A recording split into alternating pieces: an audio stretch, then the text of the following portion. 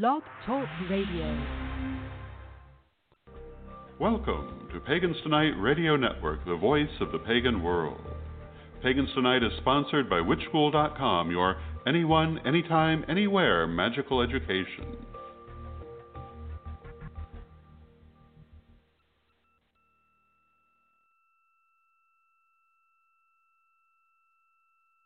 And hello, this is Reverend Don Lewis coming to you from beautiful Florida, and this is Elder Talk Radio. And if you follow Elder Talk Radio, you will know that each month, Corellian First Priestess, Lady Stephanie Neal, incoming First Elder, Lady Alyssa Maxon Kemp, and Paladin General Sir Ed Hubbard, each discuss the same subject from our various different points of view. And the four of us will approach those subjects often in very different ways. And we feel this is valuable for a number of reasons, but particularly to show how subjects can be approached from different points of view and yield a much broader meaning than when viewed from just one vantage point. This month, our subject are the Corellian virtues. And we have a set of 9 virtues that we exalt in the Corellian tradition. And I'm going to be talking about those, but also the concept of virtue in general and how perhaps the Corellian point of view differs from some others. And I think that this is actually a very important subject because it speaks to how we look at the universe as a whole. So I'm going to start by talking about the idea of virtue. And we take the Aristotelian view of virtue, which is that virtue does not exist in extremity. Virtue exists in the median, not in the extremities. And this is very different from some other religions that look at things in terms of opposites. And so, for example, in some philosophical systems, you have the idea of good versus bad as opposites at differing ends of a single continuum, whereas we would say that the continuum goes from bad through good and back to bad at either extremity. And what do I mean by that? What I mean is that whether you have too much or too little of any given quality, that is when it becomes bad. It's in the center where it exists in a moderate and, we'll say, an ideal state. That's where it is a virtue. That's where it's good. And as we talk about our Corellian 9 virtues, I will try to highlight that to some extent to make it clearer. But for example, I often talk about the idea that within our philosophy there is no concept of, quote, evil, end quote. Although one might use it in a colloquial sense, but in the sense that you find it in certain other philosophies, we simply don't have it for a number of reasons. But one of them is that we look at existence in this way. Extremity is bad, but that does not make it a force dedicated to being bad. It simply means that it's being applied in too much or too little of what it should be. And I think that I would say that everything that we look at, this will be true for, that anything we might perceive as being bad is because it's in the extreme. And when we look at the median, that's where we see things as being good. And you might say, well, how can you have too much of any good quality? But the fact is that you can. So let us talk about the Corellian 9 virtues and how this applies to that. And the first of those virtues is honesty. And you might say, honesty is always good. How can you have How can honesty become bad by being too much? Well, obviously, too little honesty is deception, and therefore is bad. But too much honesty can be brutal in its own way. Honesty that is used to hurt other people, even though what's being said might be true, it is not a virtue when it's being used as a weapon to cause others pain. Too little honesty, again, is a vice because it is deception, but too much honesty, too much honesty becomes cruelty in some cases. The second virtue is generosity. And you might say, how can you have too much generosity? Obviously, too little generosity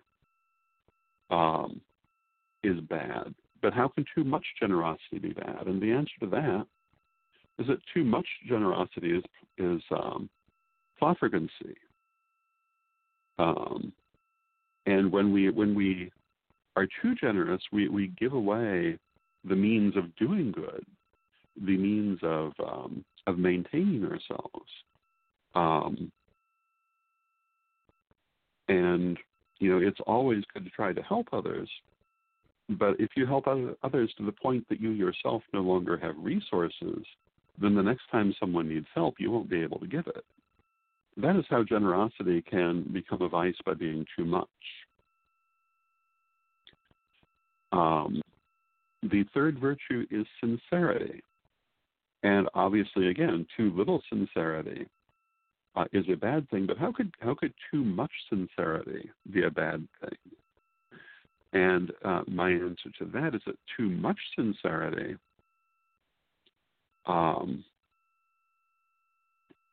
I'm looking for the words for it, but too much sincerity is what is the word? Virtue signaling, humble bragging. When a person is too sincere, sometimes what they're really doing is simply building their ego. But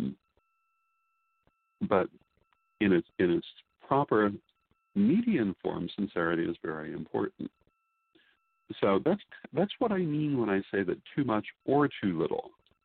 Courage is the fourth virtue. And obviously too little courage is timidity. But what is too much courage? It's foolhardiness. It's taking dangerous risks that don't need to be taken and can cause damage for yourself or others. One absolutely can have too much courage in certain situations. Service is the fifth virtue. Obviously, too little service is being unwilling to help others, but too much is again, squandering your resources, enabling bad behavior. By doing too much for people, you can actually make their situations worse sometimes. Practicality is the sixth of the Correllian virtues. And obviously, too little practicality is foolishness, but too much practicality can be joylessness.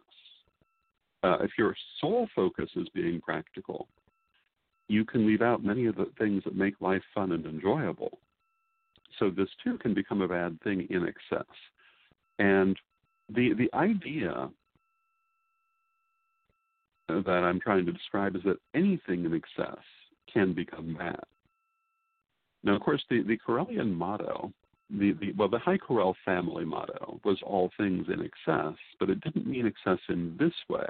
It meant to have enough of what you need. But in this sense, when you take things to their extremity, that even the good will become bad. Modesty is the seventh virtue.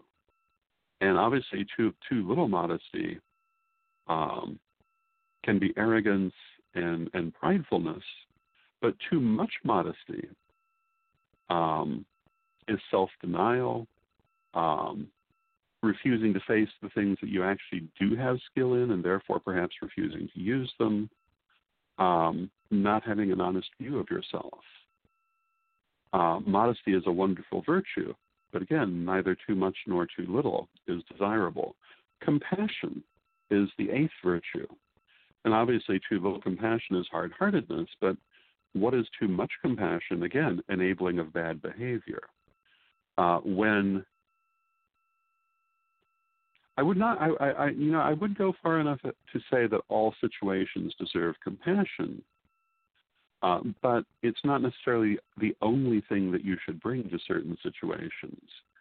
One of the examples I like to use is the person who is looking for help but refuses to apply it. And often that person is, when you see that behavior, they're really looking more for sympathy and less for help. And sometimes they're in a self-destruct that you cannot stop. And I tend to like the example of Caroline Myss, who said that when someone comes to you for help and advice, you, of course, should give it. But if they come back to you looking for advice on that same issue, you should ask them what happened when they applied the first set of advice. And if they, in fact, applied it, feel free to advise them more. But if they come back a third time, but if they did not apply it, then you should basically advise them to do what you advised in the first place. And if they come back a third time and still have not applied the advice but are looking for more sympathy, at that point you should stop, because you're merely enabling a bad behavior. Compassion is very, very important in life, but sometimes it becomes enabling. And at that point, it's not helpful to the person. Certainly, I'm not suggesting you should not feel compassion or even show compassion, but you should know the point at which you are moving from helping to hurting the situation. And the final virtue, the ninth virtue, is piety. And what we mean by piety is what's sometimes called right relationship. Piety is respect for others. It's most commonly used in the sense of respect for deity or spiritual things. Also, you'll hear filial piety, which is respect for parents and other members of one's family. But in our view, piety can apply to any relationship. And this too, how can it be both good and bad? Well, obviously, if you are without piety, you are without respect for others. But too much piety, and you may find yourself deferring when, in fact, you should not. You may find yourself giving away your own power, which you do not want to do. So this, too, in excess is bad. So the first point that I want to make is that excess, whether too much or too little, is always bad, and the good lies in the middle, not at the extreme. So if you hear me talk about good and bad, I'm not talking about two things at opposite ends of a spectrum, but rather a good quality that can become bad if taken to either extreme. And I think this is a very important understanding, and it prevents one from really seeing things in black and white, but requires you to see things in grays. Because each of the things I've just described, there's a tipping point where it moves from good to bad, and that is very definitely a gray point. When it gets all the way out into extremity, it's definitely bad. When it's in the middle, it's definitely good. But where it moves from one to another is not like flicking a switch. In certain other philosophies besides Corellianism, they do tend to look at things, one, as being at opposite ends of the continuum, but also as being flicking a switch right in the middle. Things are never actually that simple. Life is complex. Understanding what is good and what is bad is a complex business. Obviously, you understand that complexity more as you age, but trying to portray everything in terms of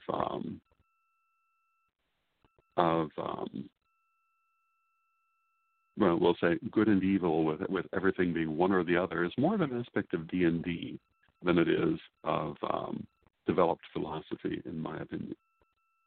So when we talk about our Correllian virtues, we're talking about them in this sense. Now, I'm going to go back to the virtues themselves.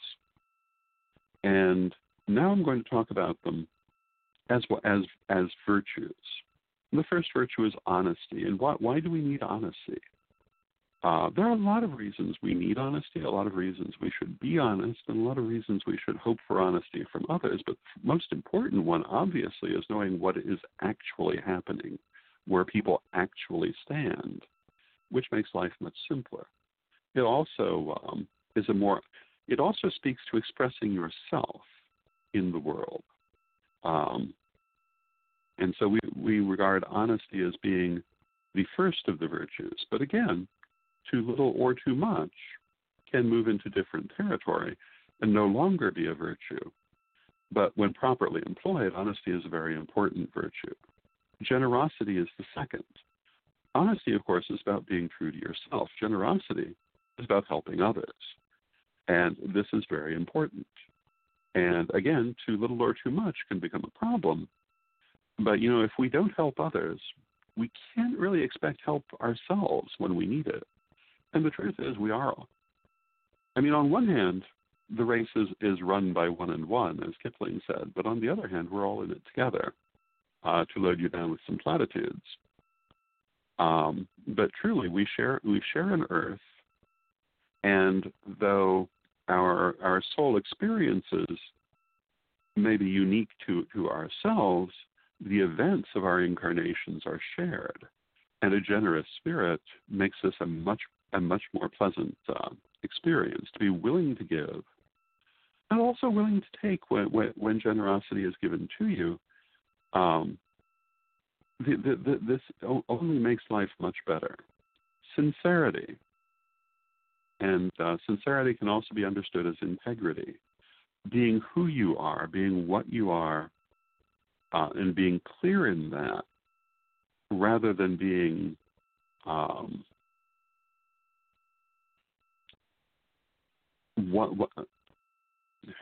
best to explain this? I'm thinking of a certain politician once who was famous for changing their positions according to whatever the polls happened to say that day. That is the opposite of sincerity. That would be too little sincerity. And to have your views, to believe your views, to live your views, we feel is very important. And too little of that, and you really have no integrity. Too much of it, you can become far too rigid. Like everything else, the virtue is in the median. But to be who you are, to be what you believe, to be the change you want to see, to use Gandhi's famous phrase, these things we feel are very important.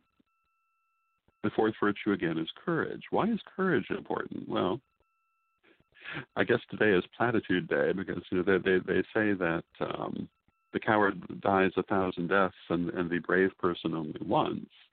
Well, when we think in terms of incarnation, that's perhaps not strictly speaking true, but the sentiment is still true. That when you're afraid of everything, you suffer greatly for things that really often do not affect you or should not affect you in that way. When you have the courage to live your convictions, the courage to take the actions you know to take, the courage to be who you are, you have far less worry, you have far less fear, you have far less difficulty. And of course, too much courage is foolhardiness. You don't want to go that far. You want to stay in the middle. Service, the fifth of the virtues. Generosity, this is about how you treat other people. And also how you treat organizations you might belong to, things that you believe in. To be of service is to advance the things that you believe in, the things you want to see in the world. You can look at it as being entirely about others, but you can also look at it as being in advancing the future you want to see. And so service is a win-win situation when you pursue it in this way. When you are building a better world by serving others, you're also building a better world for yourself. And when we work to make a better world, when we work to serve others, to serve our organizations, to serve our world, we're really improving everything for everyone. It's not, it can be a very selfless thing in the moment, but it also always does benefit the doer. Because when you make the world a little bit better, the world is, in fact, a little bit better. Practicality, which is the sixth virtue. This actually, I would say, is a very important point with Corellians that I often do not see with others. Practicality is so important. And so often I see people who are running after ideology and forgetting practicality. And all the things they say they believe, all the things they claim to hold important, never get anywhere because they bring no practicality to it. Practicality is what gets things done. And without that, you're just talking into the wind. And of course, too little practicality is, again, talking into the wind. Too much, again, can be to become rigid, to become joyless. So you don't want to do that, but you do want to bring practicality to the things you do. Sir Edward has a saying that he is enamored of, which is progress before perfection. And I have learned to be enamored of this idea as well. It's more important to get it done. And I've known so many people who had so much potential but never got anything finished because they needed it to be perfect. And nothing ever is perfect. Practicality, to some extent, is the art of good enough. Because, it's not a painting until you put in the last stroke. Until then, it's just a painting in progress. It's not a book until you've finished the last page. It's not a project if it never gets off the drawing board.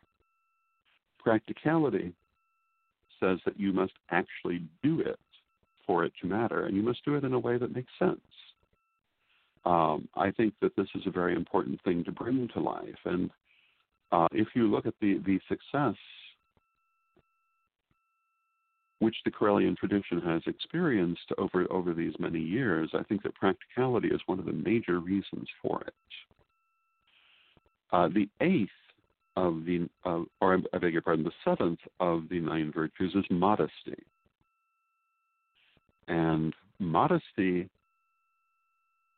well, if you want to understand why modesty is important, spend time with someone who has none, and you will quickly understand.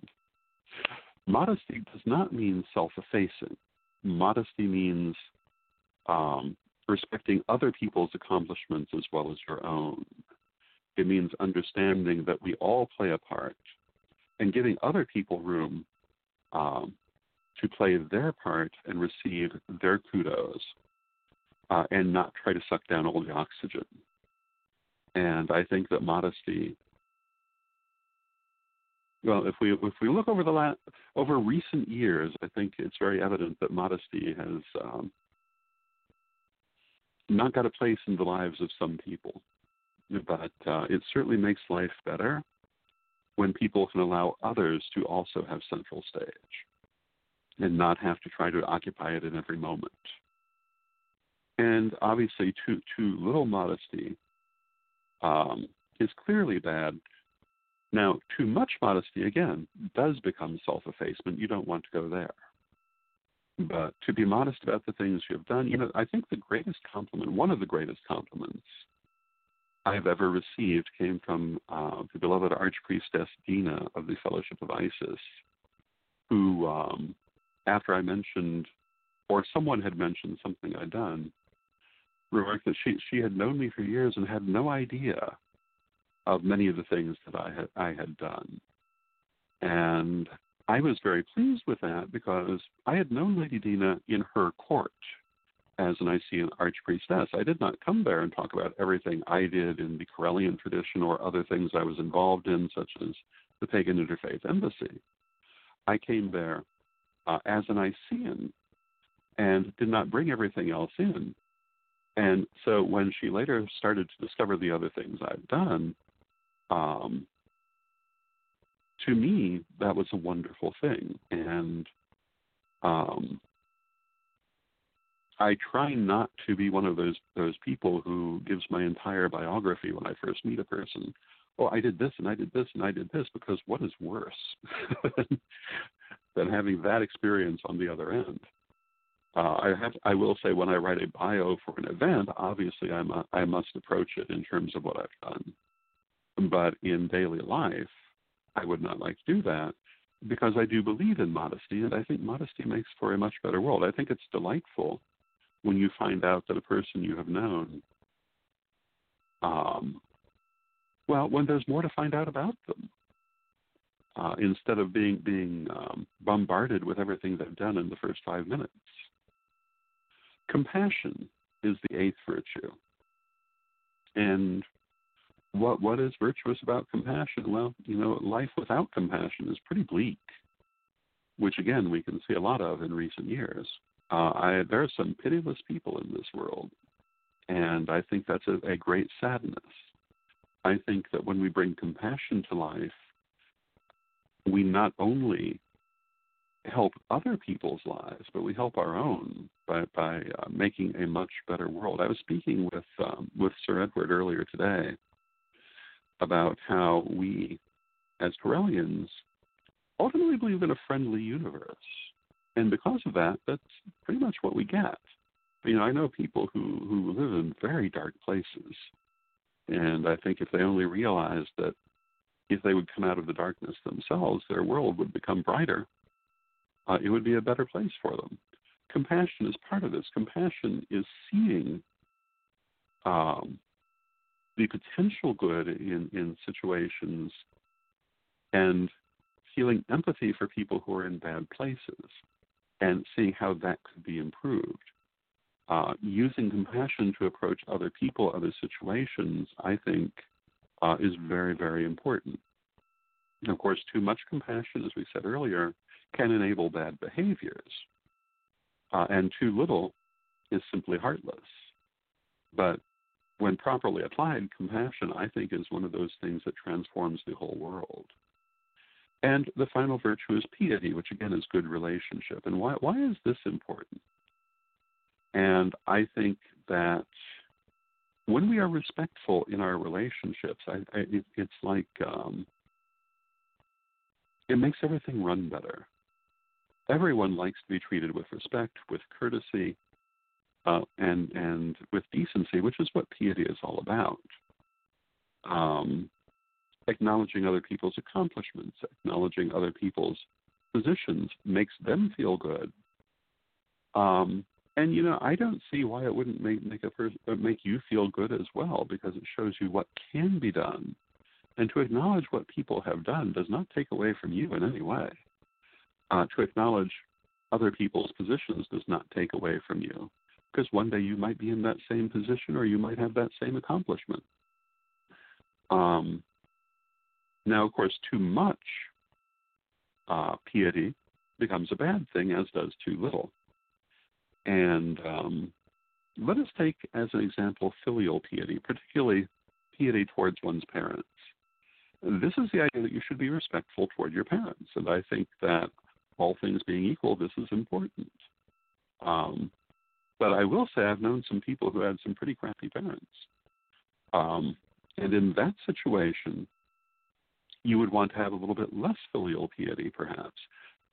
Filial piety enough to be respectful as you would be to any person, but not to listening to demands from, let's say, a narcissistic parent, of whom sadly there are many, whose goals are not for the welfare of their children. But under normal circumstances, I think that filial piety can be very important. And part of filial piety to me is also realizing that parents, grandparents, and children for that matter, anyone within a family that you would have a relationship with, and for that matter, even beyond filial piety, piety in general, in our human relationships, is recognizing that the other person in that relationship is a human. And as such, they are heirs to all of the same pitfalls we are, and we cannot expect them to be perfect. I think that a person truly becomes an adult when they realize that their parent is just another person who did the best that they could in most circumstances. And that as long as you are expecting perfection from your parents, that you really are not yet an adult. It's when you come to see that we're all just people doing the best we can according to what we are able to do, which doesn't mean they did well, although it can, obviously, but understanding that someone did the best they can doesn't necessarily mean that you're saying they did well. It means you acknowledge that they did what they could see to do, and in the end, I think everyone does. If they don't do better, it's because they did not understand or did not see to do better. But again, I think that piety in our daily life is very important. I'm a great fan of the teachings of Confucius. So naturally, I'm a believer in piety because that's one of the key teachings of Confucius, although I certainly don't take it as far in my views as a true Confucian would. But I think it's a very important aspect of society, and I think we could use so much more of that in society today. I think the level of